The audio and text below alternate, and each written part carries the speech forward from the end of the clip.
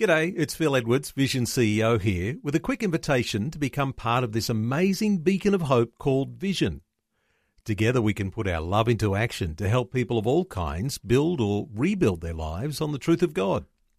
Please consider the part you can play during our upcoming Visionathon appeal, remembering that it's your support that makes Vision possible, including this podcast.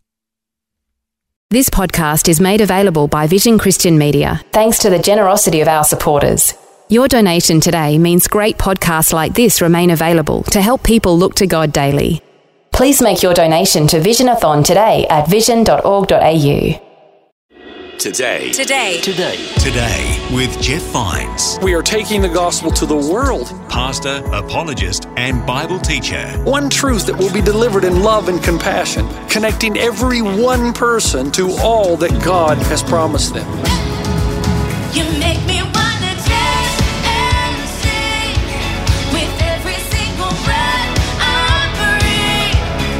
I will bring this offering. You are my wonder, you bring the wonder. Today with Jeff Vines.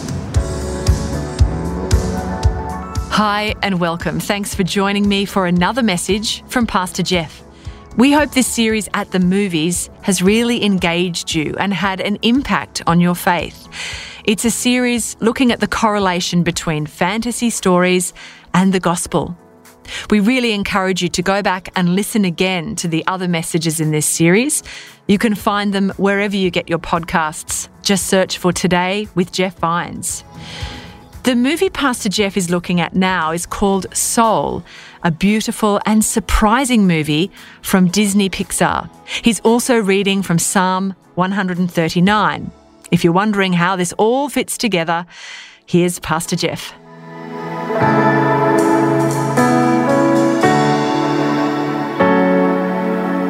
Turn in your Bibles, if you would, to Psalm 139, verse 13 through 16. It's a passage that we've looked at often, but never to the detail that we're going to look at this weekend. As you're doing that, do you know what twofers are? Twofers? Two for the price of one? Is that what you still call them, or is that old man language? I love two-fors, two for the price of one. The problem is I seldom get the thing that I really want. Like, I don't really need 2 loaves of bread for the price of one. I'm totally off bread and sugar right now, which is why I've lost my total meaning of living. But I want things like 2 rounds of golf for the price of one, all right? 2 kids for the price of one. Can you hear me on that one? 2 college educations for the price of one. How about this? How about 2 speeding tickets for the price of one? So I get a ticket and I pay the fine, but then it's buy one, get one free. So the next time I get pulled over for speeding, I just say to the police officer, sorry, but I'm going to use my freebie on this. You have to let me go. Wouldn't that be cool? Yeah. How about 2 dumb things you say to your wife for the price of one? One price is intense enough, isn't it? So how about 2 for the price of one? And then I think, okay, how about 2 lives for the price of one? So we're in a series called At the Movies. And we're doing something that Jesus did, really, in his everyday teaching. We are taking a modern narrative and we're showing you how every good story, the best of stories, points ultimately to the ultimate story, the good news of the gospel, the story of redemption. And this week we're looking at the movie called Soul. And I got to tell you, it's been a long time since I've been surprised by a movie. When you get my age, you've already seen all the plots. They're so predictable, which is why you start watching documentaries on PBS. And you thrive, you take a great risk and you go to the movie again, and you've paid all this money, and the entire time you sit there wondering why you've spent so much money in a remake of a story that you've seen 1,000 times. Solomon was right, you say to yourself, there's nothing new under the sun. But when I watched Soul, I felt like someone had broken into Pixar and Disney, the studios, stolen the script, rewrote it, and then returned it without anybody noticing. Because Soul is anti-Disney. There's no follow your heart, wish upon a star, pursue all your dreams, and happily ever after in Soul. In fact, Soul tells the story of Joe Gardner, a middle school band teacher who dreams of making it in life as a jazz pianist. That's the goal of his life, and in his own words, that's the very purpose for which he had been born. So Joe, and guys, I'm really talking to you this weekend. I'm talking to everybody, but especially you guys. Joe works his entire life waiting for a ship to come in, pursues it with great passion and intensity, deliberation, and then suddenly, in the older age of his life, he gets the opportunity to play a concert with jazz legend Dorothy Williams. He gets the job, he walks out, he gets on his cell phone to call his family and his friends, and just at that moment when he's about to finally catch what he's been pursuing all of his life, manhole, he falls into a manhole. You didn't see the next scene, but he's dead. That's why it's called soul. And Joe's soul immediately leaves his body and the earth and ascends into the great beyond. Predictably, he's moving up this great staircase, this great escalator. And there are innumerable souls, infinite number of souls all around him going up the same escalator. He's getting closer and closer to the bright light, so predictable. But Joe realizes that he's dead. And he starts running down the escalator. And he's saying, no, send me back. I was so close. My passion, my purpose, my reason for living, the reason I was born, send me back. Send me back. Now, in order to glean everything we should from this modern narrative, I'm going to ask you to do something. I'm going to ask you to go on a little journey, and I'm going to ask you to lean in, to really think about this, because I want to ask you 3 questions, and they're going to go quite quickly. And here's the first one. And it's the question Soul asks you. Do you believe that you existed before you were conceived? Not before you were born, before you were conceived. The movie Soul does. Souls, the essential you, exists in a place called the Great Before. And not yet born people are guided by a mentor who helps them find their spark before joining their bodies and returning to earth or going to earth the first time. A spark is your gifts, your talents, your abilities, that thing that fires you up.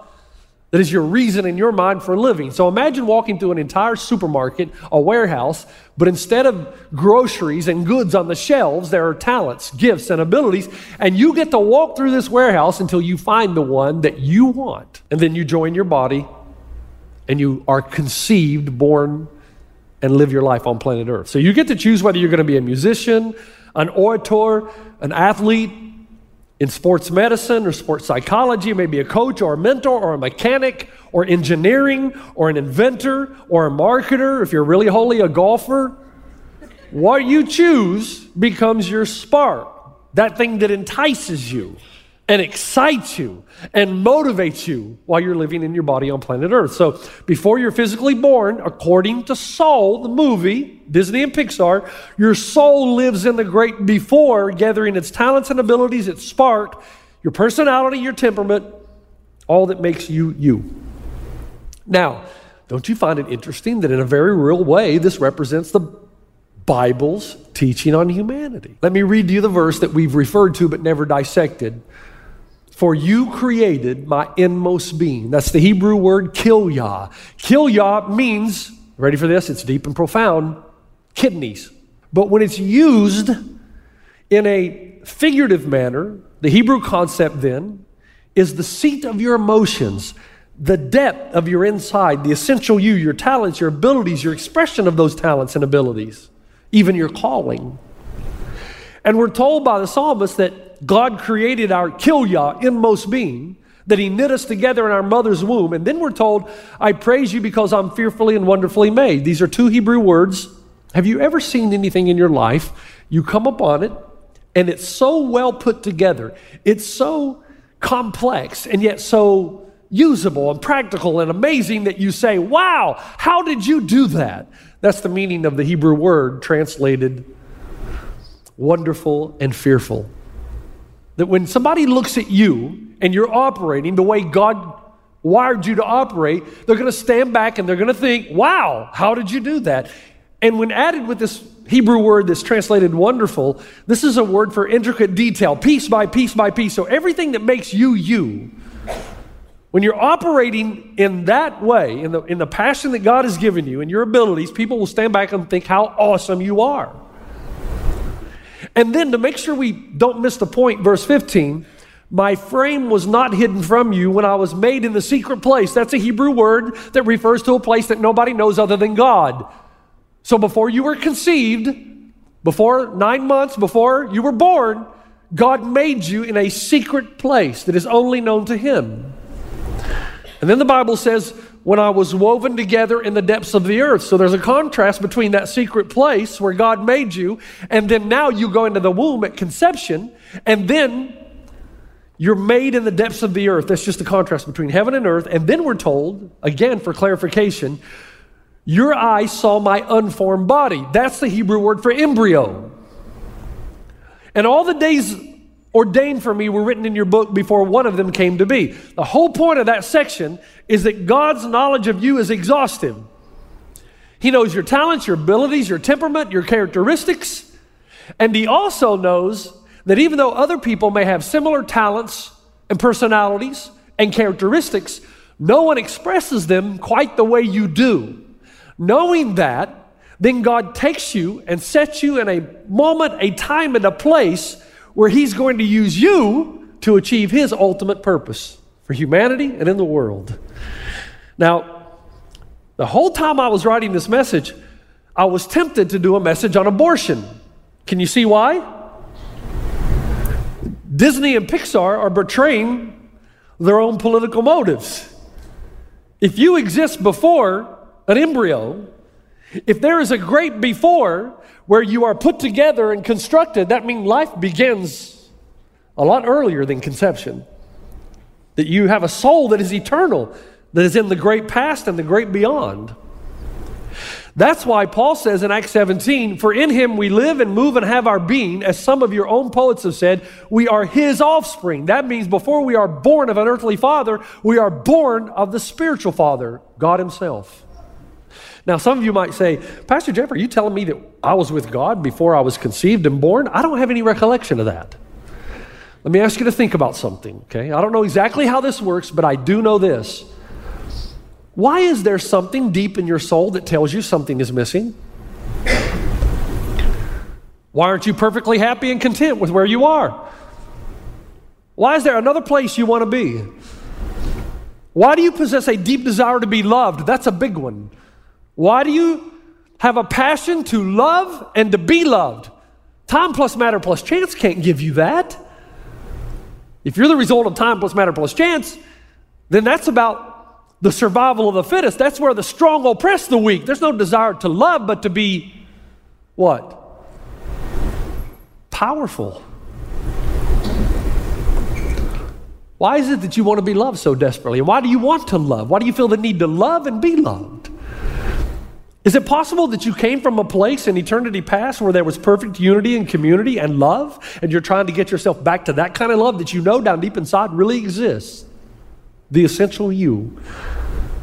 And why does your entire life feel like a journey toward a place you once knew? You can't quite put your finger on it, but something down deep inside in your kilya knows that there's something better. Paul says we are His offspring. You have a father of your flesh, but you also have the father of your soul. And this is why we long to be at home with our Father.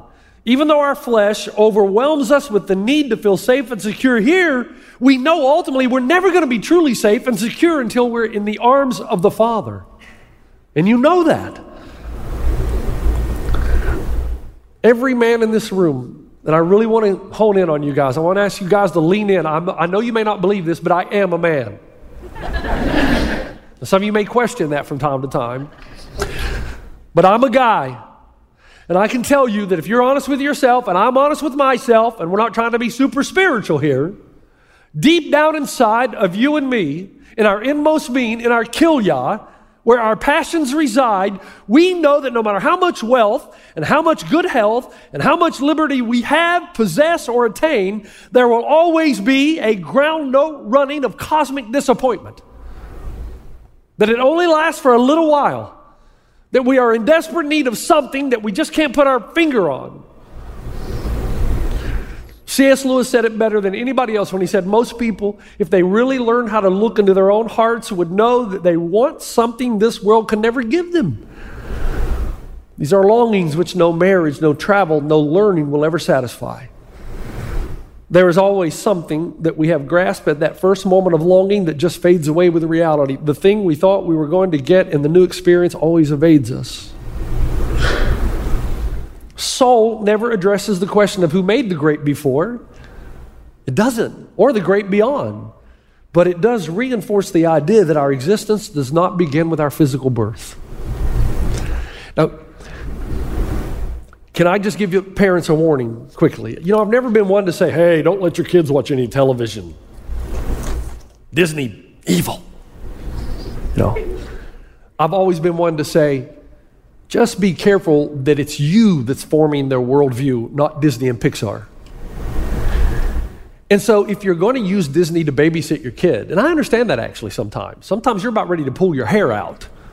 So rather than pull your hair out, it's okay to put a little Disney on. Cars 1, 2, 3, and 4 never hurt anybody. But use it as teaching points. When you see something that contradicts the Christian worldview, your kids are smarter than you think they are. Sit them down and just say, let me explain something to you. Here's the second question. Do you believe in the brevity of life? Soul does. Disney typically avoids, and Pixar, the topic of death. But in the movie Soul, death is front and center. And Soul teaches you that death can strike at any moment, any time, any place, for anyone. Do you believe that? I mean, really believe it, so much so to the degree that it would change the way you're living your life. That you could know you could die tomorrow, 1 hour after this message. Do you really believe that? When I was growing up in the 80s, I loved 80s music. I still do love 80s music. I love 80s music and progressive jazz. They're nothing alike, but I love them both. There was a group called, and I think they were a one-hit wonder. Do you remember Blue Oyster Cult? Anybody? Do you remember the song they did, Don't Fear the Reaper? And the line throughout the entire song, over and over, all our times will come. Not the kind of song you want to start every day with. All our times will come. And then they do what most rock songs don't do. They give us stats. I mean, how do you give stats in a rock song? 120 people die every minute. 60 million people die every year. 60 million people die every year. 120 people die every 1 minute. Perhaps Disney's portrayal of an endless escalator with an infinite number of souls moving to the great light is not that far off. Soul teaches us. It's a great movie. I really encourage you to watch it. It tells us that you have no guarantee how long you're going to live. Everything is going well, guys. You've been working hard for this goal, this dream. You're about to get your break, the break that changes everything. Manhole, you're dead. James 4:14. What is your life? You are a mist that appears for a little while and then vanishes. Proverbs 27:1, do not boast about tomorrow, for you do not know what a day might bring. And then Psalm 39, watch carefully. Show me, Lord, my life's end and the number of my days. Let me know how fleeting my life is. Now, why would the psalmist say, God, show me how brief my life is? And the answer is because he wants to know the right way to live. And that's the third and final question. Do you believe there is a right and a wrong way to live? And I'm not talking about morality, I'm talking about pragmatically. Do you think there is a way to live that leads to a joy-filled, satisfying life? To absorb everything from life that it truly offers before your time comes? Guys, let me say again, I'm really focusing on you. It applies to everyone. But I want to talk to you. Here is the mistake that we make when living our lives, you and me. It's the mistake that Joe Gardner makes in the movie, and we're all guilty of it, and I am the chief of all sinners, and I'm pleading with you. If you don't get this right, you will never find joy and peace and any kind of lasting pleasure. I have schematized my life many times. Let me give you the short version. Basketball player. My entire life is basketball. My meaning is basketball. If I can just climb that ladder, if I can just get to that point where I will be adored and seen as successful. So I don't go to Christian camps. I don't go on fun vacations with my friends. I do very little things other than constantly, they call me the gym rat, which means I live in the gym. It doesn't happen. I end up in Africa. So now I shift gears. I'm going to go to Africa and change the world. I'm going to do something nobody else can do. I'm going to pursue this goal, and people are going to know my name. And then I go to seminary. I'm going to graduate at the top of my class. I'm going to give the valedictorian speech. Then I go to New Zealand. People said, don't go to New Zealand, Pastor Jeff. It's too hard there. It's a post-Christian nation. You'll never be successful. That just lights a fire. I'll show you that I can be successful, that I can really matter, that I can achieve something. And then from there to Savannah, from Savannah to Los Angeles. So that I come to a point in my life when I'm 45 years old and I realize I have never truly enjoyed my life. Because I'm never in the moment. I'm always somewhere else. Constantly thinking about how I'm going to get to that next thing. Until my daughter has to look me in the eye when we're visiting her in Thailand. And she says, "Dad, you are never really here." Do you understand that, guys? That there's nothing wrong with passion until it ruins your life. And when your passions bring destruction, they seldom destroy only one life. The irony in the movie Soul is that Joe somehow manages to run down that escalator. He manages to return to earth. You're not supposed to be able to do that. And he does perform with jazz legend Dorothy Williams. He finds himself achieving the haloed goal for which he's been living his entire life. And then suddenly in a scene, we find him standing out on the road alone, crushed under the weight of a passion that failed to satisfy the deepest hungers of his heart and soul. And he simply utters this one line: "It's not what I thought it would be." Of course it isn't. It can't be. I'm watching the movie and I'm thinking, wait a minute, this is Disney. What happened to Happily Ever After? Why isn't the princess waking up? Why doesn't the puppet become a boy? When is Cinderella going to be woken up by her prince? Awakened. And where's Mater and Lightning? And why aren't they crossing the finish line? Disney just got real. If you think the purpose for which you were born is the same thing as your passion, you're going to live with a bitter disappointment. They're not the same. Christianity is not a philosophy whose primary goal is to ruin your fun. You know, God is pleased when His children are at play. I love golf. I think God is pleased. I do. When you're doing the thing you enjoy, within those parameters, I think God is pleased. He is happy that you enjoy His creation. He looked at it and said, "It's good." Good. It's good. I just finished reading an article in Time magazine. It was an article that featured the results of a rather lengthy study concerning suicide.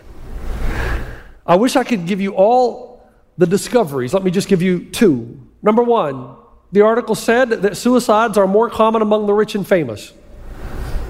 So the more wealth you have and the more famous you are, the greater the risk of suicide. And then it said this, and I had to read it a couple times. Once you make $75,000, everything you make over that per year has no effect on long-term happiness. You hear what he's saying? Once you make, everything you make over $75,000 a year has no effect on your long-term happiness. And then he goes on to say that's why lower and middle-class income people, that's most of us, often enjoy life more than the rich and famous. Well, there you go. Now you've got something on those wealthy people. Stinkers. I started thinking about how the truth is that most of us, you and me, don't have the means to be fooled. Our pleasures are not superficial because superficial pleasures are expensive and we can't afford them. Instead, things like friendship and family and togetherness and community and church and benevolence are the most precious experiences in life. But when people tell us that, we think that they're just saying that to make us feel better and because we're poor. When Joe returns home after his performance with Dorothy Williams, he's achieved the pinnacle of his success, the goal.